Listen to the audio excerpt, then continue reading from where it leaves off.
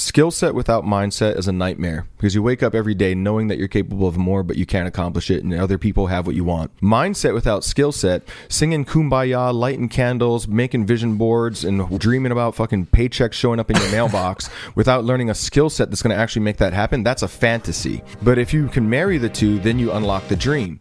Welcome back to the show. I'm Travis Chappell, and I believe that if you can connect with the best, you can become the best. So after creating 800 podcast episodes about building your network, I've come to realize that networking is really just making friends, if you're doing it the right way anyway. Join me as I make friends with world-class athletes like Shaquille O'Neal, entertainers like Rob Dyrdek, authors like Dr. Nicole LePera, former presidents like Vicente Fox, or even the occasional FBI hostage negotiator, billionaire real estate mogul, or polarizing political figure. So, if you want to make more friends that help you become a better version of yourself, then subscribe to the show and keep on listening, because this is Travis Makes Friends. What's going on, everybody? Welcome back to another episode of Travis Makes Friends. Today, I'm making friends with KANAE. KEALA, what's up, dude? Welcome to the studio. Doing, man? Thanks for having me. First off, we typically go like directly into backstory, but I thought it'd be fun to shake things up a little bit and just go directly into what you're working on right now. So just for a little wow factor to start this episode off and get people to keep listening for the rest of this episode, why don't you tell us how much you've now made in your business online to date? 101 million so far in the last like 6.5 years or so. 101 million in 6.5 years. Yeah. And you started that as a side hustle before you went full time. Yeah. I mean, I got started as an affiliate marketer initially. Yeah. While I was working in a coffee shop, earning minimum wage. And then after about 7 months of that, I was able to quit my job, had my first 5-figure month, made my first $1 million purely as an affiliate marketer. And then people kept asking me to teach them about like Facebook ads or copywriting or funnel building or all the different things that I was doing. And that turned into a courses and coaching business, which is now scaled up past 9 figures. Where essentially you teach affiliate marketing. Exactly. And we still do affiliate marketing. We do about somewhere between $5 to $7 million a year just as an affiliate as well. Okay. So we're doing what we teach. Sure. Also. Are you buying traffic for that or just email list only for that business, the affiliate? Yeah, we run quite a bit of traffic. Okay. And the majority of our affiliate sales these days will come actually from our list for like any non-buyers of our offers. We push them to other offers. And then we also do occasionally like a JV type thing where we push somebody else's offer occasionally. Great. So one of the reasons that I like doing the show is I like to expose the audience into different paths. And this is one of those ones that, frankly, like if I were going to go back and start over, I wish that I would have gotten into affiliate marketing when I started my podcast, because when I started the podcast, frankly, I had no idea how to make money online. I just wanted to do something online. So I started a podcast because I didn't know what else to do. And I was listening to a bunch of podcasts, so I figured like, oh, this would be cool. But it didn't make any money, you know what I mean, for a long time. Like I didn't realize at the time that I was building brand. I wasn't like being a marketer. Those are two different things. Now I'm grateful for the brand that we took a long time to build, but I also lost out on, I think, really fast growth opportunities and then securing myself and my family financially because I like didn't do a lot of those things. So we're going to get into a few things here later on, but can you just break down for somebody why affiliate marketing can be a really good entry point if you have no idea any of the words we just said, copywriting, email marketing, like funnels, you have no idea what any of that stuff is. Why is affiliate marketing a good place to start? Yeah, that's a really good question. And it's probably the reason that I fell in love with it as an idea anyway. So affiliate marketing is basically just selling somebody else's products or services and earning a commission by doing it. So you don't have to have any of your own products, services. You don't have to deal with any fulfillment, customer hassles, merchanting, like any of the stuff that it typically takes to run like a legit business, right? You don't need any employees, any of the drama. And the thing that I think is attractive for most people like yourself, what you're describing is basically that you're creative, right? Mm-hmm. Like you want to produce some sort of content. You want to talk to cool people. You want to engage with cool folks. And then if you had added affiliate marketing into your monetization strategy earlier in the game, it would have allowed you to basically get paid to learn from a bunch of smart folks. Mm-hmm. So there's a lot of content creators out there. There's a lot of influencers out there. There's a lot of people that are like, they just have that creative mindset and they don't necessarily want to go build a whole business. But if they're willing to build out content, create content, build a following, create some sort of an influence, it's easy for them to find other products. So if you find something that you're like really inspired about, really passionate about, you know, you jump out of bed every morning and you're excited to go do this thing, then can you find ancillary products or services that are around that market that you can push your audience's attention to and therefore monetize that attention and then basically be able to like fund the growth of your audience. It's something that you can push back into the business, right? And so I find it as like a really cool way for people to earn an income if, one, they have no idea what product or service to sell, but they know they want to be an entrepreneur, or if they want to be a creative of some sort and they don't want to deal with the whole hassle of building an actual business and enterprise. Yeah, it was funny, dude. I was meeting with, it was Chris Record back in the day, like, I don't know, 5 years ago, when I was first starting my podcast. And I was like making great traction with my podcast. And we sat down to lunch or dinner or something one time. And he was like, bro, I went into like your system and stuff, and I didn't find what it is that you're doing. Like, what are you actually doing? I'm like, I have a podcast. And he's like, no, right. But like, what are you selling? Like, what's your business? And I was like, I podcast. I don't know. What do you mean? You know what I mean? I was just like, I was so lost. And I look back and I was like, oh man, so many missed opportunities, but everybody has their discovery path. How did you first happen upon affiliate marketing and think? Oh, that's an interesting story. So I started my first business in 2000, the year between which I graduated high school. I was in the summer between high school and college, and I was, going to go to the University of Hawaii. And some friends of mine and I, we used to throw these hotel parties, and eventually the parties got big enough that people would actually just pay to come to the party. And we're a bunch of dumb, degenerate kids, so we just had like stupid rules, like bring 2 girls for every guy, a case of beer for every person in your party, or pay us $20 to get in. And people started paying us. And that spun off into eventually us like having our own nightclub promotions business. So we would try to find nightclubs that we could promote. People pay to get in. We get to keep that money that they pay at the door. That thing failed for 3.5 years, but in the process, I had brochures, business cards. I made fake IDs for us because none of us were 21, and we quickly figured out that if we wanted to make real money, we had to like be able to promote a nightclub that sold alcohol. 3.5 years is a long time to fail, bro. Well, most people won't even stick with something for 3.5 weeks, right? That's what I'm saying. So I'm sticking with it for 3.5 years, failing miserably. But that was my introduction into the world of like entrepreneurship.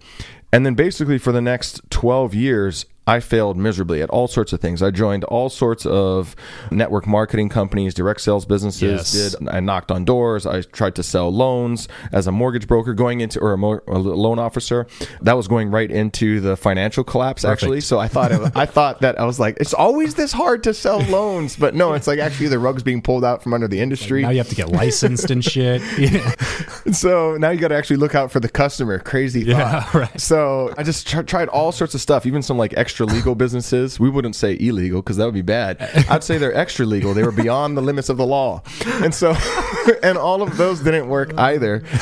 And come to about 2010, I was trying to sell a real estate investment program, and I couldn't do the whole make a list of your friends and family and call them because I had already beaten that. Burned through them like 12 times. Yeah. I was basically on Cutco and like Solar or whatever else. Stuff. Yeah. I'm like, guess what I'm into now. Yeah, right. Come to this hotel meeting. Don't pay attention to the circles on the whiteboard that look like a pyramid.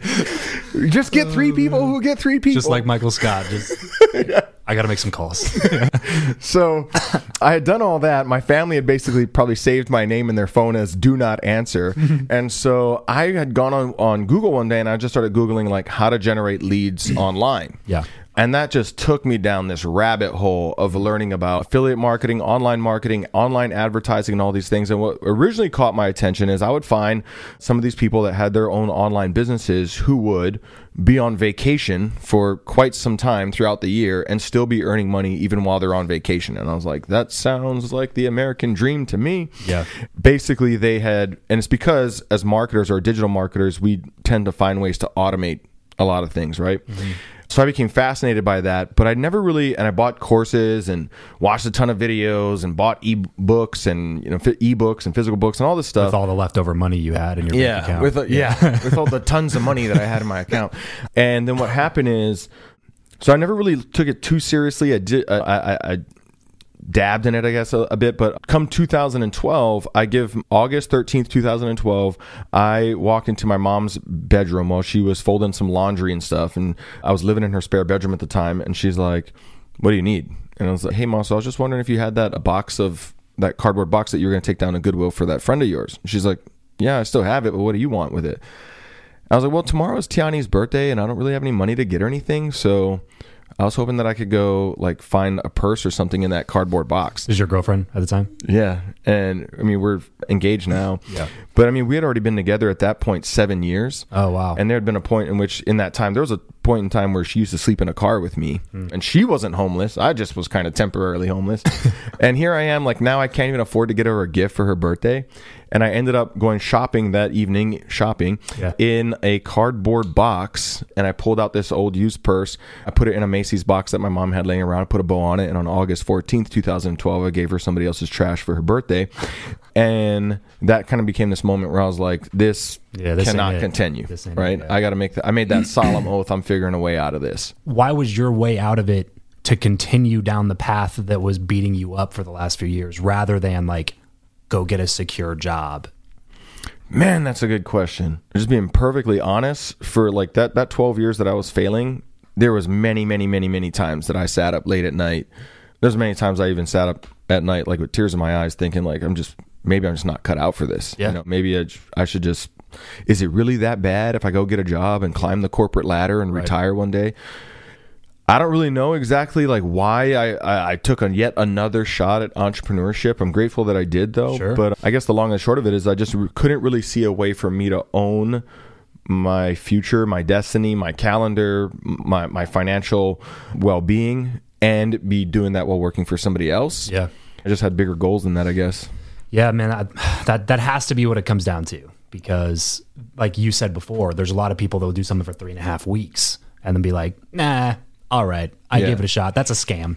You know what I mean? That's like the MO is like, let me try something. It doesn't work. And then I call it a scam. It definitely isn't me that's the problem. It's definitely the vehicle. You know what I mean? Yeah. But it's something that's unexplainable inside of you that you can't shake. And it's just like, I don't know if this is going to work at some point, but I would rather spend my life trying to figure it out than go to this other path that might even logically make more sense, but I just know it's never going to work for me.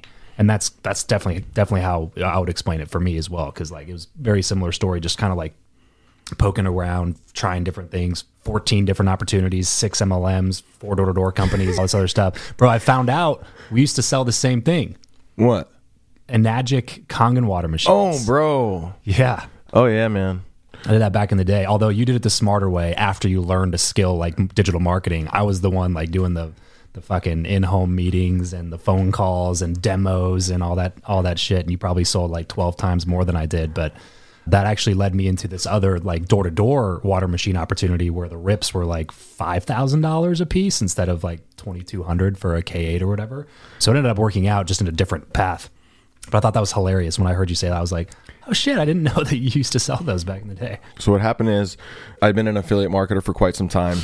Basically, somebody just showed me like the Enagic compensation plan or whatever. And I was like, they've got high ticket health and wellness product that pays into the few $1,000s per sale. So we ended up building out the front end marketing system with the network marketing offer on the back end. We weren't the face of it. We had some other people that played like the front man for it. Sure. And yeah, we blew that thing up so hard that they were changing their compensation plan because of how quickly that we were growing. Yeah. Did you run into issues with like payouts and stuff with that? Yeah, there was quite a few issues with payouts, just in like they would like to pay via check in the mail. Yeah, and you get like 43,000 checks in the mail that are like, this one's $22. This one's $1,000. You spend like an hour and a half at the bank, like just depositing checks. When we launched it, I have a picture online. It's even included in some of my advertisements these days where I got 140 checks in the mail. Like imagine showing up at the bank, dude, with 140. I had freaking a shopping bag full of checks, and the bank teller is like, this is going to take a little while. You might want to have a seat. And I sat there for 45 minutes while they processed 140 checks. It was 400 checks for $140,000 is what it was. Oh, in total. Yeah. Oh, wow. That's what it was. So 400 checks totaling $140,000. My mailman was asking my mom, what do you guys do? I hope these are checks and not bills. I had this guy in my upline who was like one of the top earners in the whole company. He'd been there for like 30 effing years, and he still is there today, and he makes great money doing it. But he hired a guy. He literally has like a check guy who just goes to the bank once a week just to deposit checks for him. Like, you have to hire somebody to go deposit checks because that's the volume of checks that you're receiving. Like, hey, maybe stop wasting all the paper and figure out direct deposit. Dude, we used to ask him, can you please just do direct deposit? Because my girl was actually auditing all of our checks, and we'd have to let the company know every month the checks that were missing, and they would like recut a new check. But it literally became like there were so many checks missing that it was worth paying somebody to audit the checks. Yeah, what a nightmare. I mean, it's a good problem to have in comparison to some of the other problems I've had. Exactly. Yeah, that was a problem you're praying for back in the day. That's hilarious. Okay, so since then, you've now built and made over $100 million online. So you must have like gone to Harvard to get a master's degree in between that period. Yale, right? actually. Went Yale. to Yale. Okay, great. Yeah. It paid off. No. Yeah, man, just the school of hard knocks, dude. The school of hard knocks for marketing. Thankfully, learned to love it, right? I'm curious, when you hire people, do you look for like certifications or degrees or anything, especially when it comes to like your executive team, the people that are really kind of right hand for you? Are you wanting them to have like these accounting degrees or whatever, the things that you didn't have? Are you looking for them to fill the gaps, or are you just, hey, if you can do the job, you can do the job, doesn't matter to me? So when we're hiring, we don't necessarily look for somebody that has a degree. I mean, it might show up occasionally in their resume. Our number one hiring principle is that we hire for proof of past performance, not promise of future potential. So a lot of early stage entrepreneurs, they want to hire their friends, their family members, people that they know. Oh, I trust them. Or I know so-and-so. I bet they'd be great for this job, right? But it's something that they've never done before. And I went down that route at one point and quickly learned that just was not going to work. And so, especially when it comes to the executive team, I'm more so looking for, have you already solved the problem that we're hiring you to solve? Like, how many people have, like, how big of a department have you run before? How many people have reported to you? What sort of innovations did you make? What are some big problems that you ran into in your position that you were able to solve? Tell me a little bit about that. What are some failures that you've had where you wish you would have done things differently? What did you learn from that? These are some of the questions that I ask. One of my favorite questions in an interview is, if you were me interviewing you, what question would you be asking yourself?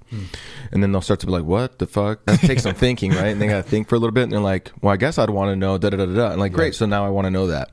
But long and short of it is, I just want to look for somebody that I know from their past, they've already done the thing, and I don't care if they have a degree or not, because a degree doesn't tell me whether or not you can actually execute. Sure. Yeah. And then culture, values, fit. I would rather have somebody who is a great culture fit and good in their role versus somebody who's great in their role but only a good culture fit. Sure. Because skills I can teach, right, or my team can teach, right, but character, which is really what culture is all about, character can't be taught. That's like, they're going to come with whatever they got, sure, right? And maybe you can shift your character over time, but that's a way longer investment and than much skills. More difficult. Yeah. And they have to first be willing to even want to change. Yeah, right. Which a lot of times is the value piece that's missing. Exactly. Is that they don't view themselves as ever being the problem. Exactly. They view everybody else as always being the problem, and it's never their fault. You know what I mean? It's like, well, we can't really do anything with that. Well, yeah. Well, the great thing about good leaders, typically good leaders, like one of our leadership philosophies in the business is probably them, definitely me. So it means anything that goes wrong in the business, any issue that we're having with customers, with refunds, with a process issue in the business, or with a team member in the business, the first question as a leader is, okay, it's probably them, but it's definitely me. So what did I do? Where did I drop the ball? What could I do differently? Where did I miscommunicate? Where did I mismanage expectations? And I think like that is like a key principle for leadership, is to first own it. Because if it's always somebody else who caused the problem, then it's up to somebody else to solve the problem, right? And then basically that's like saying that my future is in their hands. Like that's just not going to work. Totally. Yeah, right. Yeah. Or that's when you just start cycling through people. Right. You're hoping for this savior to come along and do everything magically. And nobody's coming to save you. Right. Exactly.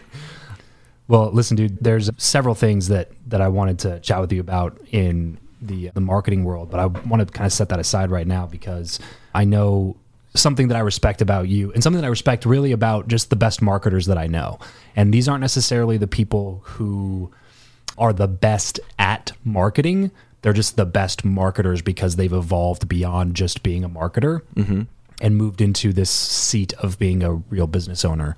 And there's not very many of them that have done that, to be honest. Yeah, because there's a ceiling, right? You bump up against the ceiling when you're for me, it was being a salesperson. For you, as being a marketer, like you bump up against this ceiling that you can't go past this stage of the business without completely adapting yourself to become a different version of yourself. Like before we turned the mics on, you were saying like you're not even really in the marketing in your business anymore, right. Which has to feel weird for you because like in your core, your DNA is you're a marketer, but you have stepped into the role of CEO so that you can operate and run the entire business effectively. And that came as a result of basically, from what I understand, you were focused so much on marketing and sales and acquisition that you grew and scaled so much, like really fast, like from 0 to $1 million a month in a matter of less than a year. Right? We launched and went from 0 to $1 million a month in 4 months. Yeah. I mean, that's 20 million crazy. our first year. Yeah. That's unheard of. And the fact that you were even able to recover from that is still mind blowing. But you obviously, there was a time period where you say you were even in a state of depression, almost suicidal. You're doing 1.8 million a month top line revenue, and then start realizing that you're losing $300,000 a month, even though you're making 100, like 1.5, 1.6, 1.7. Just like, what is happening? Because now you're a marketer and you're thrust into this massive business, and now you're running into all the other problems that a business has, which you don't think about as a marketer. You're thinking acquisition. You see that top line moving up, you're like, we're winning. And then you take a peek behind the curtain, you're like, wait a second, how do we lose 300? Like, how does our bank account have less money in it this month than it did last month? But our revenue says that we made $1.8 million. How did that even happen? So talk me through your transition. You know, when did you embrace that role of moving from, hey guys, I'm a marketer, to like, no, I need to be the CEO and I need to have an understanding of what's happening in every aspect of my business? Man, so this is going to be a little bit of a story, but I will say that it's probably worth it. And it's like one of these things that, like, I think everyone who is aspiring to be, you know, an enterprise level entrepreneur has to kind of go through. And almost everybody, like you talked about, marketers who've evolved into a CEO and actually been able to build something that's like a real legitimate standing business, they've all gone through this sort of evolution in their own ways. And so, yeah, we launched in scale. So we launched November of 2016. We opened our doors to the public with our courses and coaching program. By March of 2017, we had our first $1 million month. We scaled to like 19 million and some change so almost $20 million in revenue by the end of 2017. And I thought that when I got to that place in my business, when I got to like $1 million a month or whatever, I thought that there would be some sense of fulfillment or satisfaction or happiness that was found there. And really there wasn't. There was actually like a real vast emptiness that was found there because I thought that somehow the money was going to make me happy, let's say. I realized fairly quickly that that was not what was going to make me happy. And I found myself in this place where all of a sudden I had like 60 something employees. I had all of these different financial issues. I spent much more of my time on meetings and working through issues and problems in the business and people problems and process problems and all these things than I did actually doing the thing that I loved, which was marketing, right? And so I eventually fell into this several month long depression. That depression, well, it originally started out as like some severe anxiety. I would get up in the morning and I would instantly start having panic attacks like before I even got out of bed, and I would not want to get out of bed. It's a good way to start the day. Great way to start the day. Yeah, I forgot what stage that is in Tony Robbins' morning routine, but yeah, panic and anxiety. I forget where that goes. Like somewhere between meditation and like cold plunge. Yeah, it was like journaling, panic attack. Yeah. So, yeah, I'd wake up, I'd have a panic attack, man, on many mornings, get in the shower, try my best to get through it. Oftentimes I would have to take a shot. Same with me. Yeah. We're on the same page, bro. Panic attack, meditation, one and the same. Shit. Yeah. No. But I'd take a shot sometimes just to like take that edge off a little bit and then plug into work. And then I'd find myself drinking myself to sleep at night just to wind back down. And so it started out as an anxiety. It eventually rolled into a depression. I then went on a vacation to Hawaii to take a break, and I thought that would give me some space to like chill out and relax. And in fact, the depression got worse while I was in Hawaii, and that's when like the suicidal thoughts started to kick in. And now I'm like thinking like, oh my God, am I going to off myself? Like, and all this sort of stuff. And so I started looking for help. And the long and the short of it is, so I went through this process for several months, but the long and the short of it is, I over time, I talked to a psychologist who I had started seeing originally when I was like 16 years old, because I ended up in anger management and all this shit because I was getting lots of fights and stuff in school. That was my way of coping with my parents' divorce. And so I go back to see him. I hire a couple of coaches that I'd met along the way. Thankfully, I had a lot of personal development experience prior to that. And I don't mean just reading personal development books. I mean like going back and looking at my traumas in life and trying to heal those traumas so that I could bring more of myself to the present and to the table in my business. So I hired a couple of my coaches. I went back to see a psychologist and I started to work through this stuff. And one of the biggest epiphanies that I found is that I was doing all this stuff every day that was no longer the stuff that I love doing. And I either needed to scale the business back and learn how to and build something where I could just do this thing that I love doing, or I had to learn to fall in love with the new role that I was being called to do, right? So I think that that's the evolution that most of us as entrepreneurs have to go through, because most entrepreneurs start out as a technician, like they're great at something, right? Oh, I love baking. I want to open a bakery. And so, well, you open a bakery and now you never fucking bake again, right? Yeah. I love marketing and sales, so I want to teach people marketing and sales, and people keep asking me about it. So I'm going to create this courses and coaching business, and I'll get to talk all about marketing and sales. And now I never talk about marketing and sales, right? And now I'm dealing with all these human resources issues and accounting drama and all this, looking at balance sheets and all this stuff that I can't understand. So the overwhelming majority of entrepreneurs will actually reach that point, that breaking point, and then they eventually scale their business back down, and they never push past that limit. And I'm not saying that you should. I'm just saying, at some point, just decide, right? What I did is I decided like I needed to fall in love with this new role that I was doing. And so thankfully I had kind of a model, a framework to work off of. It comes from Dr. John Demartini, who's easily my favorite, like probably the brightest human being walking the earth that almost nobody knows of. And his model is called the hierarchy of values, which comes from a field of study known as axiology, which is a study of value and worth. And through the hierarchy of values, which I talk about a lot because it's the most universally sound principle that I've ever found from a teleological perspective. And teleology is the study of why things happen, not in the form of what causes them, but in the form of what purpose do they serve. And so a lot of the challenges that we face as human beings, procrastination, hesitation, frustration, overwhelm, self-sabotage, imposter syndrome, those actually serve a purpose, believe it or not. And the hierarchy of values model that was derived by Dr. Demartini helps explain what some of that purpose is. But I looked then at my values, like what did I really value in life? And I learned that I had to like link my values to the things, the activity that I had to do in my business every day. Like I didn't love reading legal contracts. I didn't love looking at accounting spreadsheets. I didn't love getting on 50 meetings a week. I didn't love dealing with people problems and their infighting and their drama and stuff. I didn't love those things. But then I had to figure out, okay, but if I do have a high value on building financial independence, well then how is me reading legal contracts going to be a benefit and service to my value of building financial independence? How is understanding human resource issues going to be a benefit and service to my value of building financial independence, and really linking those things together? So the way that Dr. Demartini explains it is that when it comes to your values, right, you can either do what you love by delegation, which means that you just do the things you love and delegate everything else, or learn to love what you do by linking it back to your values. And so I've had to do a bit of both, right? I do a lot of delegation, obviously, or I wouldn't be able to have the enterprise level business that we have right now, which I guess you would call about a medium-sized business and growing.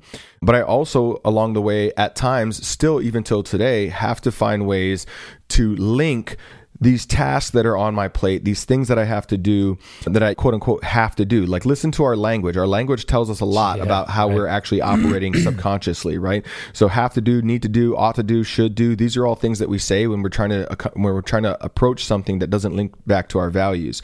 And so when our conscious mind can't link together something that we're doing or a goal that we have, and if it can't link that back to our values, it spits out that feedback in the terms of our language. But when I find myself doing things that I feel like I have to do, need to do, ought to do, should do, that I don't really want to do, and I'm coming up in a resistance against, then I'll sit and I'll ask myself, okay, well, how is doing this, how is solving this problem in my business, how is executing this task going to be a benefit and service to the things that I do value in my life? And I'll look for those links so that I can learn to love what I'm called to do on this journey that is entrepreneurship. Yeah, I love that answer, man. Linking values back to the things that you don't enjoy doing to give you a sense of purpose behind them. Or I forget the book I was reading recently, but essentially said something very similar to that. It was talking about linking your purpose, your why, to things that you don't super enjoy.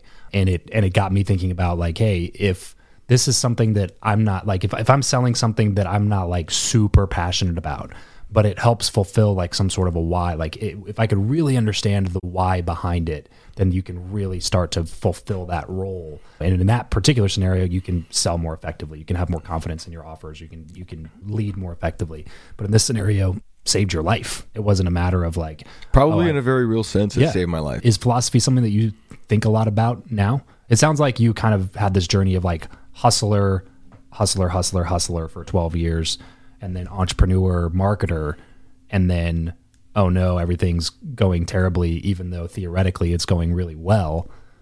And now I'm becoming this modern day philosopher because I have to figure out first how to get my own mental state under control so that I can go back and do the things that I enjoy doing. Because if I don't figure that out first, it was almost like you went entrepreneur, philosopher, then CEO.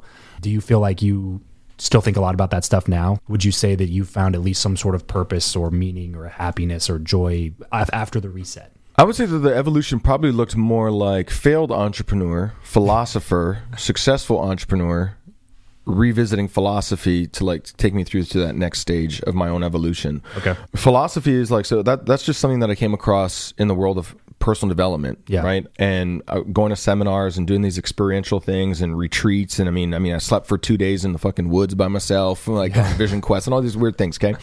But philosophy is probably what helped me to kind of formulate a set of principles and belief systems that allowed me to go from failed entrepreneur to somebody who could actually be successful. Right.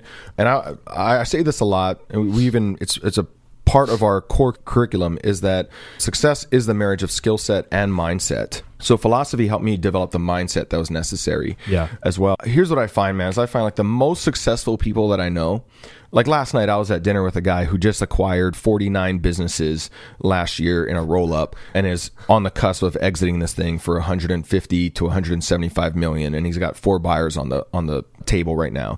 And then I'm sitting next to a guy who has one of the largest VC funds in the world.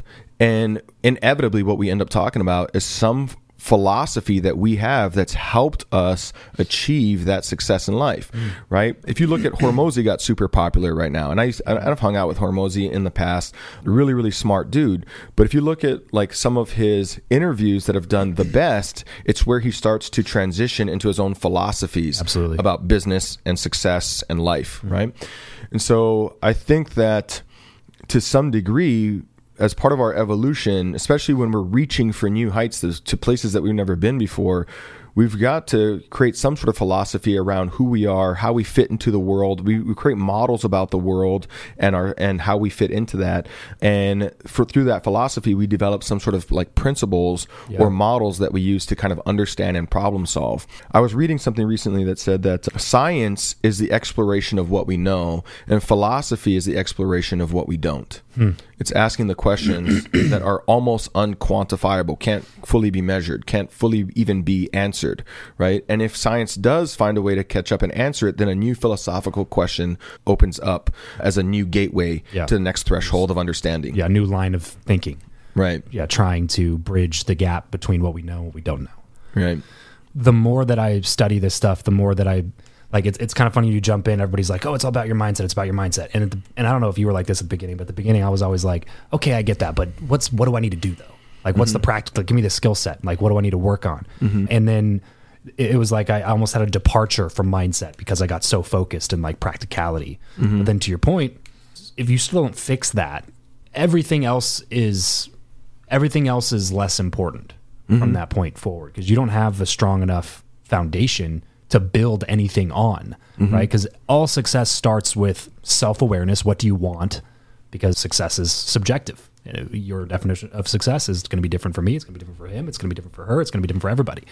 So self-awareness, which is in your mind, and then mindset, which is like, do you believe that you can go get it? If you don't know where you're going and you don't believe that you can go where you want to go, then like you can learn all the skills in the world and you're never going to get there. Because you're limited by your own belief or lack thereof in your ability to do so. I got a great example of that. Yeah. Have you seen the Untold, the Rise and Fall of And One? Have you seen that documentary? It's actually really funny. I did not watch the documentary, but I interviewed the founder of And One when that documentary came out, and I had it on my list, and I just never watched it. Oh, okay. Yeah. So this isn't. I think it's a perfect example of what we're kind of discussing here, and it's why it's a perfect example of why I say that success is both skill set and mindset, right? So specifically, what I say is that like skill set without mindset is a nightmare because you wake up every day knowing that you're capable of more, but you can't accomplish it, and other people have what you want. Mindset without skill set, singing Kumbaya, lighting candles, making vision boards, and dreaming about fucking paychecks showing up in your mailbox without learning a skill set that's going to actually make that happen. That's a fantasy. But if you can marry the two, then you unlock the dream. So Untold is the story of the And One brand, the basketball brand, right? That was like really popular mid-90s. So let's like recap this really quick as best as I can for those that maybe aren't familiar with the brand. So And One starts out as this basketball brand, and they have this dream of competing with Nike, the fucking 800-pound behemoth of the industry. And in their search for how they could compete with Nike, they start to decide, they think, well, maybe we should sponsor some athletes, except all the athletes are outside of their price range and or already sponsored by some other big brand, Reebok, Adidas, Nike, whatever it is, right? So somebody tells them to go check out these street ballers playing up in like upstate New York. And they go to visit this basketball game, like in the Bronx, I think it was somewhere, and they find this unseen experience where there's hundreds of people gathered around a public street ball court to go watch a bunch of street ballers play an exhibition game. People are hanging out of their housing projects, like whole families have come over and they're hanging out the windows of their housing projects looking down on this game. And it's got this massive crowd that it's drawn. And so these founders are sitting there, they're looking at these basketball players, and they are finding that they have all this fancy footwork, and they've kind of created their own nuance to the game of basketball. Now, NBA at the time thought that sort of play was like quote unquote unprofessional. Sure. So what they did is they decided to go like, why don't we sponsor some of these guys and create like a recreational team? So they sponsor these And One players. They then start touring across the U.S. doing these recreational basketball games, and then they videotape that. They release DVDs. These DVDs get sold in all the athletic stores. These DVDs start going viral. They start building this fan base, and all of a sudden this And One basketball brand starts booming in sales to such a degree that Nike does. So both the NBA and Nike do start paying attention to what's happening with And One. NBA starts to allow some of that behavior into their game because they see that, you know, if they don't offer their audiences that level of entertainment with all the fancy footwork and stuff, then they're going to lose some of their audience. And Nike starts looking for these street ballers that they can start sponsoring so that they can take back some of that market share. But what ends up happening that I find most interesting, which is really the pinnacle of the lesson here, is that these And One players, they end up having their names on the back of jerseys. They're sitting, they're signing autographs with hundreds of people in line at their local Champ Sports and Foot Locker. They both over time build fame and fortune. Now, are they as rich as maybe the NBA players? They don't have contracts quite that big. Sure. But you're talking about people that came out of the ghetto. I mean, you're talking about people that came out of nothing, rising from the ashes. They would take minimum wage to play basketball. Right. Yeah. I mean, and they're not only getting paid like pretty decent salaries by most people's standards, but they're getting paid that to do the thing that they love doing. But how come we don't hear about And One anymore? Well, in the documentary, they start exploring that like those athletes started all of this infighting with each other about why are you getting paid more than I'm getting paid, and you know, why doesn't the company appreciate us? So why don't they pay us more? Look how much money that we're making them, and blah blah blah blah blah blah. And all these things it tears down the company from the inside out. And that's because these guys would you argue that they had skills? Anybody who watched them would know that they had skills. But their mindset destroyed their own opportunity. That's self-sabotage. Because I would argue that probably likely to some degree, because of their upbringing, their background, and the lack of like personal development or exploration of their own belief systems, they didn't truly believe that they were worthy of having those things. And so they destroyed it.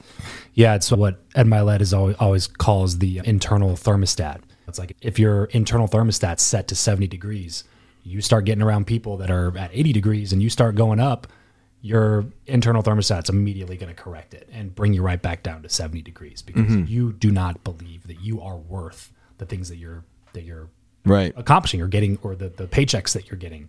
You have this thing going inside of you. It's like, I shouldn't be making this type of money. So you find ways to destroy your own success. Yeah, to bring it back down to some place where you feel comfortable. Yeah. So here's an interesting philosophical question. Can your net worth ever exceed your self-worth?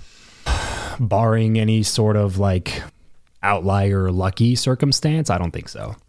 Well, I mean, even if you look at like lottery winners, man, I mean, you do the research on them. The majority of them wish that a few months, to go broke again. Right. They go broke again typically, and most of them, a lot of professional athletes wish that they didn't win the lottery. It actually made their life worse. Right. And yet, right now, poor people all across, like the majority of tickets sold for the lottery are sold to people. Like I was just recently listening to an audiobook. The average person buying a lottery ticket is spending on about $412 a year, but doesn't have $400 in their checking account on any given moment. Oh my gosh. Think about that. Oh. Now, it's hard to understand that mentality, right? Like, it might be easy for us to judge sitting from where we're sitting, but to them, it might look like, listen, I got no other shot. This is all I got. Yeah. So maybe that's the way that they see it. But then you go look at the people who've actually won it, and if you don't have a sincere reverence for money, then it will destroy you. Yep. And so if you come into $1 million, you better become a millionaire quick. Yeah. Better adopt that mindset really fast, or it's going to be gone as soon as it came into your bank account. I think the most exciting thing for me about this journey is like, it's not the money. It's who we become in character and mind that develops the money. The money is just a feedback mechanism. It's your identity. It's it's the person. That's what I always tell people is like, stop focusing. Like your goals shouldn't just be focused on a certain outcome that you have. Your goals should be focused on becoming the person that's capable of achieving that outcome. Mm-hmm. You know what I mean? And if you focus on becoming that person, then that person is capable of achieving those things. But if you just say like, I want to make $1 million, but you've only ever made $35,000 a year, then like going from 35,000 to $1 million is a massive jump because you likely don't have any of the skills required currently to get up to $1 million. Now, lucky for you, there's no special requirements like we talked about. You don't have to have an MBA from Harvard to go make $1 million. You can make $100 million without going to college at all. Like you can do whatever you want. You have the ability to do so, right? So that's the good news. The bad news is that you don't have any of that right now. So like you got to start from scratch. You know what I mean? But if your goals are only related to like, I'm going to make $100,000 in 6 months, you know, it's like, okay, but what if you focused on, instead of saying this, my goal is to make $100,000, my goal is to take 300 sales calls in the next 6 months. Instead of I want to make $100,000 in the next 6 months. Right. Because the person that takes 300 sales calls is likely more capable of selling $100,000 worth of products or services in a month because they've taken 300 sales calls and they've learned over 300 sales calls what to do, what not to do, what to say, what not to say, how to respond to this objection and that objection, what tonality to use when they can sense somebody's feeling put by the conversation. That person is going to be more capable of achieving that goal. Right. So instead of setting up all these just like arbitrary, that's why nobody keeps up with their New Year's resolutions. Like I forget the stat, but it's like 80-something% of people give up before the month of January is even over. And it's because there's nothing magical about the switch of the year. There's nothing magical about the switch of the quarter. It's you have to focus on building yourself to become the type of person that's capable of achieving the things that you want to achieve. And that person can do those things. You cannot. And if you can do the things that you want to do, then you're not aiming big enough. You know what I'm saying? Like if the current version of you is like setting these goals and you're like, I could totally hit that. Well, you're not thinking big enough then. Right. Like you should be putting goals that stretch you and force you to become a different person because that's the person that's going to be capable of doing that. Like the person that you were before you ran into all those issues with your company is like, if you would have just stayed at that identity, it's not like you'd live a bad life. You'd probably still be making, you know, $500,000 a month with good profit margins and a small team and just being the marketer. But instead you're pushing these crazy revenue numbers with higher profit margins with multiple businesses because you adopted this new identity of becoming the CEO because that was the person that you had to become in order to be able to reach the level that you were trying to get to in terms of like the actual numbers and the goals themselves. I love this little rant, by the way. Yeah, this is great. This is brought to you by Magic Mind. No, I genuinely, bro. Is that what happened? We took this shot, dude, and all of a sudden we're like philosophers, bro. We're channeling like Aristotle and Plato. That's what happens, dude. That's what happens. You take a little bit of magic. Have you taken this stuff before?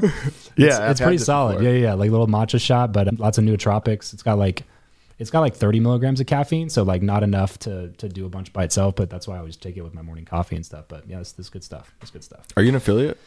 No. Well, they sent me a bunch of free stuff. So you plug them. They might end up sponsoring the show. But I told them that. I was like, hey, if you guys sponsor or don't sponsor, it doesn't matter to me because I like the product. So awesome. Yeah, that's why we'll see if it turns out into anything, but I like getting free shit. So, right, so go to, if you want to get it, go to magicmind.com/Travis. Travis. Yeah. We'll just assume that they're going to accept the sponsorship terms I sent to them, and go to magicmind.com/Travis. Pick up a couple of cases. This shit's really good. This episode of the show is brought to you by Indeed.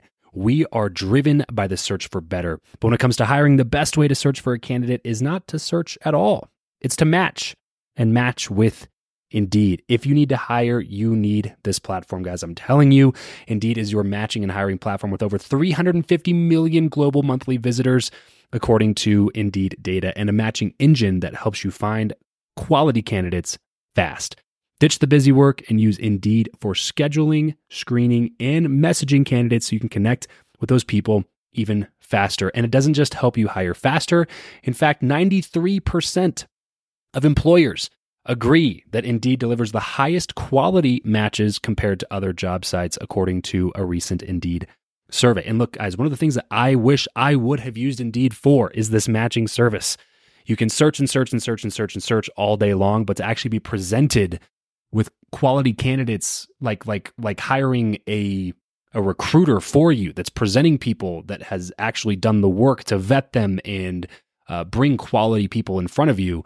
That work by itself is the fact that it's done by a software instead of like a team of high quality recruiters is pretty insane. So they leverage over 140 million qualifications and preferences every single day, which is why Indeed's matching engine is the best one that you can use. It's constantly learning from your own preferences. So the more you use it, the better it gets at doing the job for you. Join more than 3.5 million businesses worldwide that use Indeed to hire talent fast. And listeners of this show will get a $75 sponsored job credit to get your jobs more visibility over at Indeed.com/Travis. Just go to Indeed.com/Travis right now and support this show by saying you heard about Indeed here on the podcast. Indeed.com/Travis. Terms and conditions apply. If you need to hire, you need Indeed. Okay, so now you are focused a lot on organic. Talk to me about that. So you were kind of master of paid marketing. You have a paid digital agency. You guys spend $1 million a month in advertising for clients and stuff like that. You're also spending a ton on yourself on your own businesses. And now you're looking to get into a little bit more like organic, doing more content, stuff like this, stuff like vertical video. Talk to me about that. Why and what's been working for you? So about that transition into organic, man, this has been quite the journey. I'm at this place where I'm like learning all over again. Yeah. Right? Like I know paid marketing really, really well, and I can show almost anybody how to use paid marketing to grow their business. And the reason that we're venturing into organic right now is basically what I start to see over time is that the cost of advertising is always going to increase. Okay. So that if the cost of advertising is always increasing, then your cost per impressions is always increasing. Your cost per acquisition is always increasing. So it literally means that the cost of acquiring a customer is always going to be increasing for us as business owners. And so the only way then that you can combat that is to continue to increase your average customer value at the same rate that the cost of advertising is increasing. Now, try that one on for size and see if you can figure out how to grow your customer value at the same rate that the advertising costs are currently rising. It'd be very, very, very difficult. Not to say that it can't be done, and it's probably better, it's easier done in some models versus others, depending on where people are at in their business. But we've kind of gotten to a place where like just tacking on yet another high ticket offer so that we could quote unquote increase our average customer value doesn't really do much for us in terms of actually serving the client. Yeah. That's more like us doing something to serve the business over the client, if that makes sense. So I'm looking at, okay, so how do we continue to combat this? How do we bring down our average customer value over time? And the best way that I could find in order to do that, I mean, obviously you can do all the conversion metrics, you can do all the split testing, you can do all these things. But if I look at organic, which is essentially free traffic, let's call it, right? We invest time versus money. If I add in the organic component and then we blend the cost per acquisition, what ends up happening is now because we have that organic traffic and that organic customer acquisition, the net cost per acquisition becomes less. Yeah. Okay. And that's probably the best way that I've seen so far to combat the rising cost of advertising. And so that's basically like why I started doing all this YouTube organic and Instagram Reels and all these different things. The other thing that I found interesting as a byproduct of that I didn't previously calculate for is as I start to add in YouTube and Reels into our production, what ended up happening is our lead to front end sale conversion started to increase. And our customers started to buy more, so our customer value increased, and so did purchase velocity, which by purchase velocity I mean at the speed at which they upgraded with us. So it's not just about how much money do they spend, but how fast do they spend it, because the faster that they spend their money with us, the quicker that we become liquid on our advertising costs, which allows us to scale up faster. Sure. What we found in just polling the audience is that all of a sudden, more and more people started to report that, I've been watching KEALA's YouTube videos for a while. I've been following KEALA on Instagram for a while. I know that he knows what he's talking about. So I built that know, like, and trust. So before, when I did it all through paid advertising, you got on my email list, and then I did everything possible to own your inbox, right? And now consumers today versus 2016 when I got started, they're much more intelligent and they're going to go do the research. And so if I didn't have other things where they could see some of my content, then they were just going based off of believing that I could help them. But long and short of it is, so what indirectly happened is that we started to convert more of our leads into customers, which directly brings down your cost per acquisition. And those customers started to buy more from us because the know, like, and trust factor was much more solidified. Yeah. So then our average customer value went up, and the speed at which they made that purchase increased, which allowed us to get liquid faster on the front and scale up our advertising sooner. Yeah. Overall, if you're starting from scratch, do you think that it's possible to build both at the same time? Or do you think, when you look back, are you like, you know what? Yeah, we didn't do organic when I first started. And if we did do that, we'd probably be way further ahead in terms of volume and followers and traffic that we're getting on the organic side. However, I did master paid traffic pretty well, and that is directly tied to our top line revenue growth over those years. Do you think it's possible to have done both of them at the same time? I don't know if it's really possible to. I mean, I go back to that saying, he who chases two rabbits catches none. Sure. So I don't know that it's necessarily possible to do at the same time. Here's what I've seen, though, recently. I've seen this quite a bit, actually, is I see all these people on doing their Reels and their TikToks these days that are running a business that's struggling, and everybody's doing kind of the style of Reels and TikToks that Hormozi made really popular, right? And people are starting to think that that's the reason that he's growing.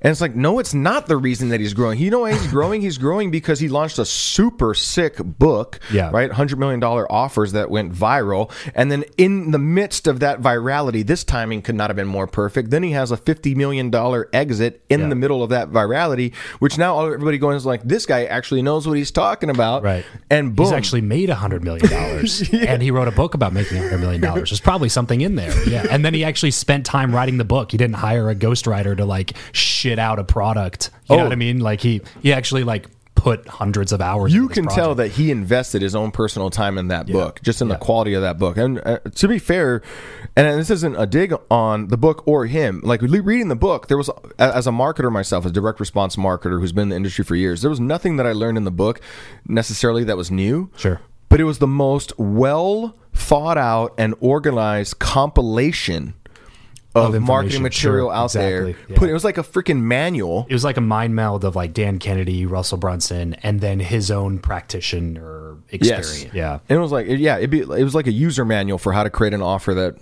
just mops the floor in the marketplace. And then when you go search, who is this guy? It's PR piece about he just sold not even the whole company. He sold 70% of the company to a private equity firm for over $50 million, which is extremely difficult to do in a personal brand education company. Yeah. To sell off a piece to a large private equity firm like that it's difficult to do. Well, and got a lot of that, maybe even all of it, in cash, bro. Yeah. Like that's really hard to do. Right. Yeah. Without like a negotiated the fuck 5-year out of that deal earnout. for him. Yeah, exactly. But he built the business in a way that was attractive enough for that private equity firm to happen, go down the rabbit hole. Yeah. But yeah, I actually did a post about that the other day. I was like, hey guys, I don't think it's the yellow text that made Hormozy stuff blow up. So like, if you're only focused on this one thing and expecting it to be the thing that's going to make you go viral, it's like, you should maybe go like build a stack of proof first, because that's the real reason. It's a combination of those things, right? Because obviously not everybody who's built a $100 million company is as well known as Alex Hormozy is now, right? Mm-hmm. So it's a combination for sure. But without that piece, he's not where he is now. Like, he has the proof first, and then he built the engine second. And he spends, I think the last figure I heard was $100,000 a month on organic, just producing content. But he's getting like 100 million impressions a month or something crazy like that from pure organic. So probably worth it at the end of the day. You're starting a podcast soon. Is that right? We've been thinking about doing a podcast for, I mean, I've kind of been fascinated by the idea of doing a podcast for a few years. And then there's just also like trying to, where does that fit into my time and my schedule and my calendar? And what's the return on investment going to be there? Tell me about it. But down the road, actually, Travis, I came to interview you about, should I actually do this, bro? I don't know.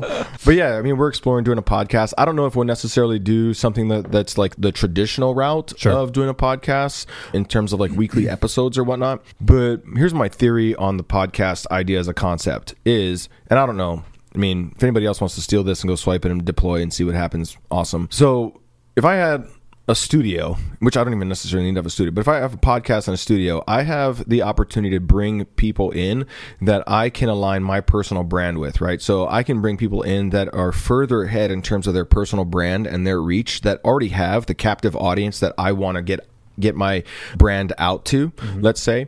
I have a reason to bring them in, interview them, and then it's basically becomes guilt by association, let's say. Absolutely. Right? So just the fact that I'm sitting with them, having that conversation, people wonder, well, who's this person? Yep. As an example, right? And there's been several times that I've watched a podcast from somebody that I do know being interviewed, and I look at the podcaster, I'm like, who's this person? And I go Google them, and I try to find out who they are, because I've never seen anything from them before. And if all I had was the platform and the ability to bring them in, and then because of my paid advertising background, I can basically guarantee that, hey, I can get you 250,000, 500,000 views of our interview. So I know that I can produce that tangible result for them, where most podcasters probably can't produce that tangible result. Right. I don't necessarily care about having all of the episodes. What I care about is having a carrot that I can dangle to bring people in that are further ahead of where I'm at, and that already have my ideal audience's attention, and I have a tangible way to ensure that they have something measurable by which to say that it was worth their time and energy to come be on my podcast, if that makes sense. Absolutely. So I'm trying to like I'm trying to put together these various skill sets in a way to do a semi-organic audience growth. That's the blueprint.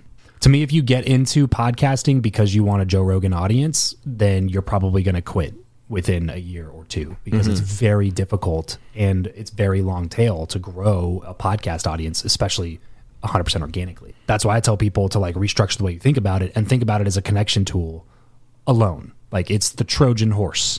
It's the vehicle through which you get through the gatekeeper of anybody you want to talk to, and you actually can hop out and have a conversation with that person. And it is the ultimate relationship builder especially for people that you would think normally wouldn't give you any of their time. Right. You know what I'm saying? So like the doors that it opens, like I said, it's that Trojan horse. And especially if you build a studio in your office space or something like that, and you can bring people into that, it kind of like gives them a glimpse of your world. It builds insane credibility in your brand to that individual, makes them more likely to share the content with their audience. Because that's one big thing. It's like, interviewing is the first thing.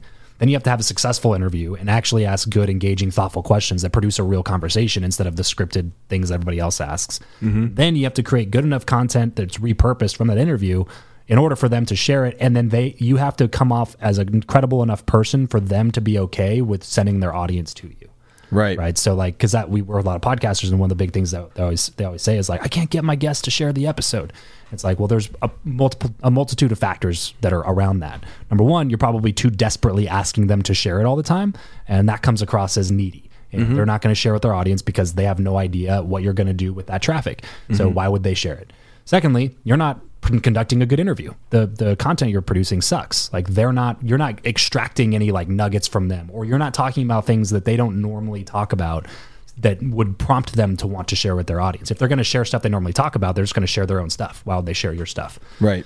Third, you're probably not repurposing the content well enough that makes them go like, shit, this makes me look really good. This makes me look like I know what I'm talking about. Yeah, I definitely want to post this. Like you should be like, after the interview's done, that person should be coming to you and being like, hey, do you have any assets from that? Can I have that file? My team really wants to cut that up. You know what I mean? Like if you're doing it well, they should be actively asking you like, hey, is that content done? Can I share that yet? You know what I mean? Like that's the only part of the transaction that people don't think about, is that you have to be able to also conduct a good enough interview and then be good enough, have a team that's good enough, like Eric's in the corner over there, who goes through and cuts up clips that make that person look good and then shares them with that person that are for that person. Because a lot of people will share. It's like when people give you like swag and it's just full of their branding and it's like, I might wear that to the gym if it's nice enough, but like, I'm not just going to wear your shit everywhere. You know what I mean? If you like John Rulin, a buddy of mine, talks about, he has a book called Giftology, and his whole business is about, they plug into like Fortune 500 companies and they do gifting for them. So it's, one of his principles is like, hey, if you're gifting something to somebody, don't put your own stuff on it, put their stuff on it. Make it to where they want to show it to other people, because they're still going to think about you every time they do it. So that's a huge mistake people make. So when people share content, when people repurpose content for their podcast, they give it to that person. It's like branded with all of their stuff all over it. And it's like, well, this doesn't go with that person's stuff at all. You have to think about what the other person wants, what their audience needs. And then that's what's going to get them to share it ultimately. And like, that's what's really increasing impressions for us right now, is that we interview really great people. We have great conversations. We work hard on repurposing great content. And then we do like actual Instagram collaborations with them. And those are our most viewed videos right now. The videos that are 100,000 views or more, or 50,000 views or more, almost every single one of them are collaborations with somebody where they accept the collab and it appears. And that's a perfect example of like somebody scrolling through their feed, seeing like maybe they're a fan of you, and then they see my face and it says like Travis Chappell and KEALA, KANAE. And it's like, well, who's this guy? I've never seen this guy before.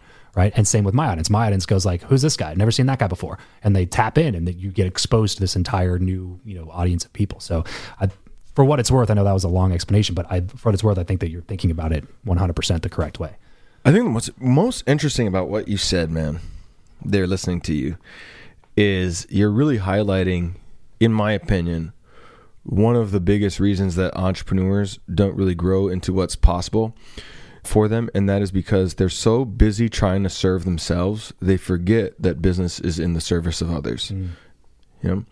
So if you're looking at somebody like, oh, I can't wait to get this person on my podcast so they can help me grow my podcast, that's the wrong motherfucking question, man. Exactly. The question is, what do you have going on in your life and your business in which my podcast could serve you in accomplishing that? That's the real question, right? Like if I'm sitting down with somebody and I was going to interview them in a podcast, like, hey, is there something that you want to promote to your audience, or something that you want to, like a message or something that you want to get out there? And how can I ask you questions that are going to help you achieve that goal, that purpose, that, end result that you want to accomplish, so that they are perfectly then incentivized to share the content that we created, because it's exactly what they want their audience to hear and see, if that makes sense, right? So it's really about sitting there and being of service to them.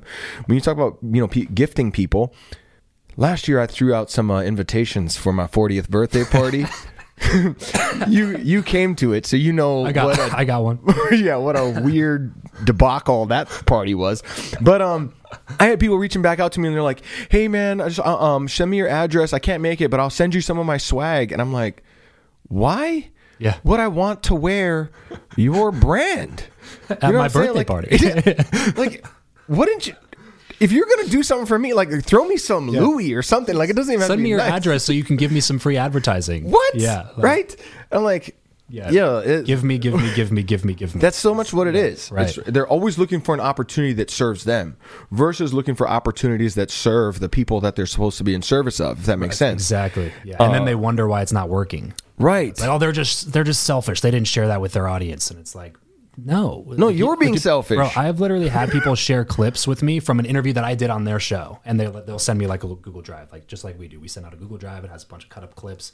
We have like a Google Doc templated email to send to your list. We have, example tweets, and we repurpose a ton of content for you. Put it on a Google Drive, make it really easy to share.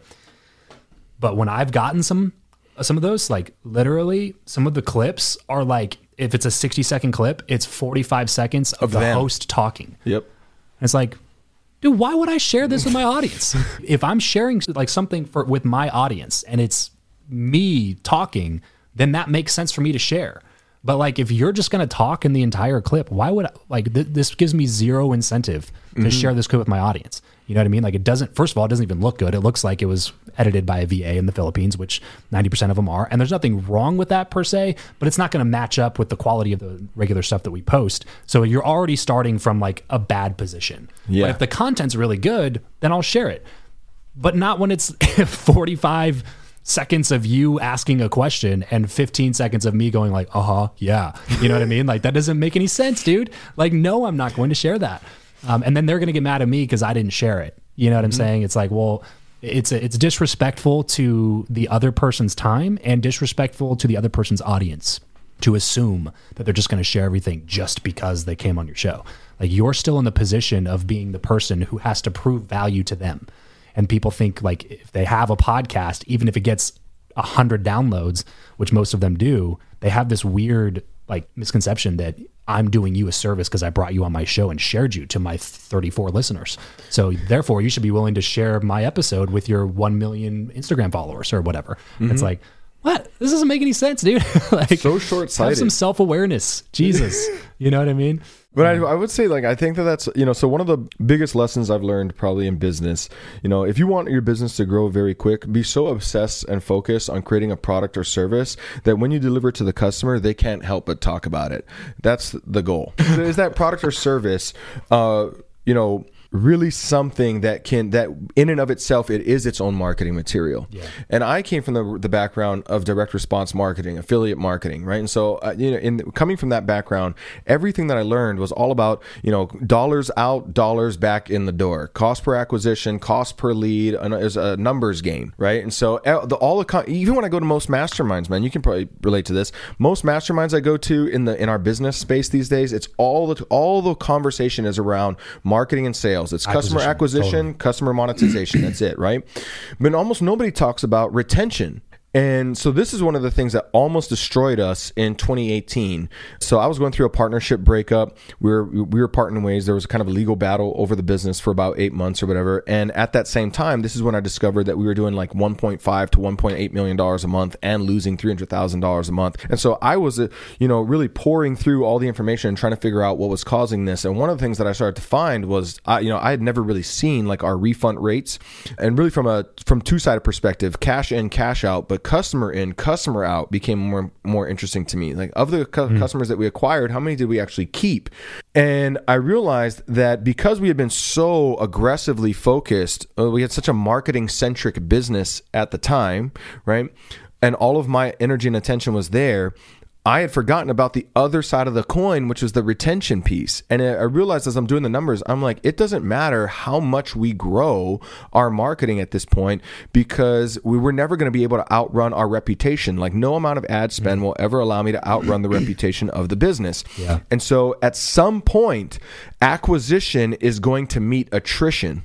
Meaning I'm losing customers as quickly as I'm acquiring customers. And then I might see top line revenue going up, but I'm not building a real business. Yeah. I have the illusion of growth, and I'm really just a dog chasing my tail. Yeah. And that's why as soon as I got the company from my business partner, we went from 60 employees to 12 employees over the next 9 months. We cut everything back.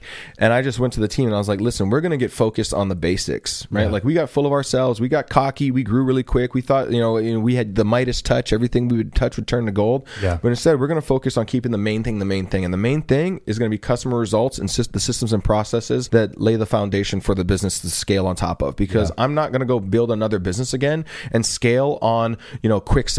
Most people are trying to build an empire on quicksand and they don't even realize it. So when we began to really focus on retention, as much or more than we focus on acquisition, now we have like a real sustainable business. And that's the only thing that makes the business valuable as well. If you have any desire to exit your business at some point, it will be like your value will be greater or less than the amount of recurring revenue that you have coming in. Right. And like if you go to raise money for your business, one of the core things that investors that know what they're talking about are going to ask about is churn. What's your churn? Right. You know, they want to know CAC. Yeah, they want to know LTV, but like mostly they're interested in churn because you can figure anything else out on the marketing side. And if you have really, really, really low churn, then you can estimate your lifetime value of your customer to be extremely high, and you can pay whatever you want to acquire that customer. Like the marketing will take care of itself if you focus hard on product, which is one thing that actually I learned building the software company. Because there's a lot of things in like the VC world that I just don't like. I don't like the idea of like burning capital for 18 years before you make a cent. I don't like wildly inflated valuations because the founder used to run a good company. I don't like investing, $75 million into a company that's made $0 so far. Like there's a lot of things I don't like about it. And I think that it perpetuates a lot of bad habits in entrepreneurship. Dude, I think it's the next bubble. Yeah. I think that we're experiencing it right now. Yeah. I think that that's what's happening right now, currently in that world. But one of the things that they get right is product. They have a very large emphasis on building product rather than marketing and sales and stuff like that. And that it taught me a lot about product building because I never thought of it, never thought of it that way. It was just kind of like, oh yeah, you sell a product and like your ability to sell the product is the number one factor in your ability to scale because if you can't sell the product, it doesn't matter how good the product is. But if the product is that good and people are selling it for you, then to your point earlier about organic marketing, most of your job's already done. All you have to do is like turn on the hose of traffic. You know what I mean? But most people, especially in the internet marketing world, because the focus is marketing so much, there's no award for retention at ClickFunnels. You know what I mean? It's always top. What's your top line revenue? Yep. What's your top line revenue? How can we make that look good? Everybody's talking to like you see an ad, it's a Stripe homepage screenshot. You know what I mean? It's not a screenshot of their churn rate.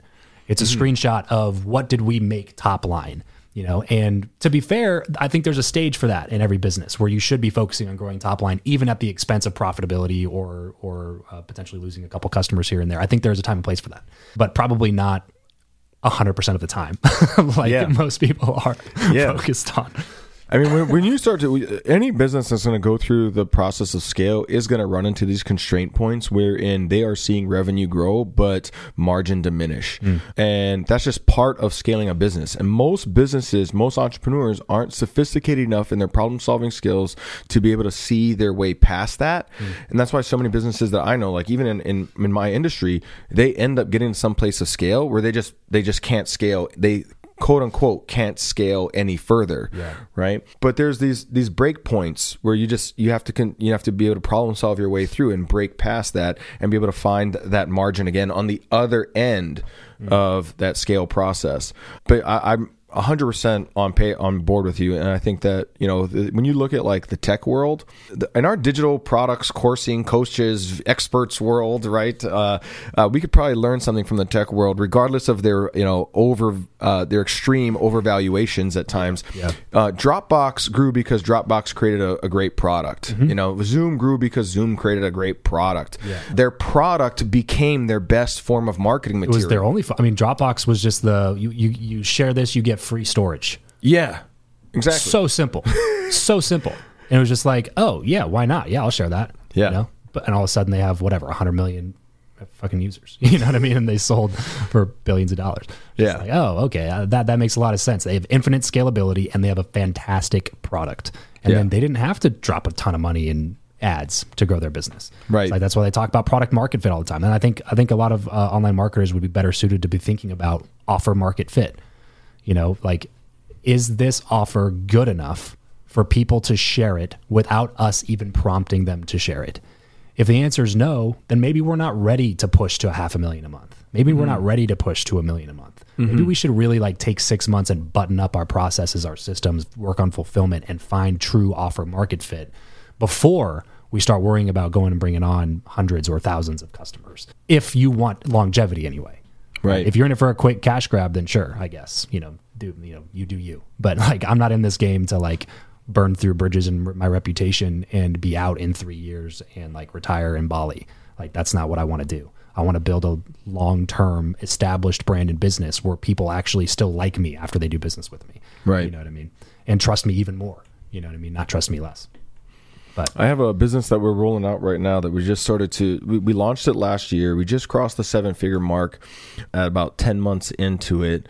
And it's in the personal development space. Okay. So it's a series of seminars that we do. It's a seminar that we do here and currently in Vegas, but it's like a local seminar. And then we do a couple of retreats. So right now I'm in escrow on a 322 acre property in East Texas, 2 hours east of Dallas, that we are acquiring in order to build out the retreats, because we just, it's one of the constraint points that we're running into is that we just having a hard, more people want to buy it right now than we have the ability to sell to, because we don't have the space and we have to keep finding and leasing space in order to do it and blah, blah, blah, blah. Anyway, the reason that I say this, and it ties into what you're saying, is that business is more of like a legacy play for me. That's like this thing that I want to leave on earth when I'm no longer here. It's a way that I live longer than my human body. Because of that, because I'm taking that approach to it of like, where can this thing be in 200 years? Which I imagine in 200 years, we will be a galactic species. And so am I creating a product that's good enough that it could leave Earth is a question. But in our pursuit of that, we're not doing any marketing or sales. So we're doing no advertising for that. The way that it's growing right now is that I just take my customers from my primary business right now that have already grown, and I push them over there as part of our curriculum. And then they end up going into that business and its sales sequence, and then they upgrade, right? But if essentially that business right now has no cost per acquisition because it has no advertising dollars. It's just overflow from one business over to the next. Yeah. And, my team and I, when we've met, we talk about like advertising and marketing and turning on funnels and all these sorts of things to like grow that business. My thing with them right now is that we will do that when we achieve a 10% referral from our customers. So when 10% of our customers are referring us more customers, because at that point you have like this infinite, if you do the math, you have infinite scalability at that point. Virality loop. Yeah. Right. And so once 10% of our customers are referring us another customer, which is starting to happen, because I mean, in a personal development world, it's like our classes, I'm going to say that they're really freaking amazing. And I took the concepts from a personal development company that's already been around for 50 years that almost nobody knows about. And I headhunted some of their best people, because proof of past performance, not promise of future potential. There we go. Bringing it back. Good callback. We headhunted some of those people. We brought them in, and the goal is for, like I said, to get to a place where 10% of our customers are referring us a customer before we turn on marketing and advertising, because at that point, I know definitively, through data and numbers, that we have created a product that's so phenomenal that customers will refer us more customers without us even asking to. And until we do that, we're not going to turn on marketing and advertising. And all of these marketing and advertising purists that might be listening to this are going to think this guy's an idiot. No, I'm not an idiot. It's because the reason that I say this is because when the moment that you turn on ads and you start spending money to acquire a customer, the next emphasis immediately becomes sell to that customer. We got to get that money back that we just spent on advertising. Exactly. And then you become a sales-centric business, not a service-centric business. And service-centric businesses are the ones that stand the test of time. Absolutely. I remember watching an interview a while back. I think it was like a 3-minute interview with Jeff Bezos, and he said the term customer experience 97 times in a 3-minute interview. I can't watch an interview with most marketers where they say customer experience once in an hour. Okay? And it's no wonder that then Jeff Bezos goes on to be the richest man in the world. And look at how much he obsessed about the customer experience. He solved a problem that nobody else in the e-commerce was willing to solve, which is or even knew existed.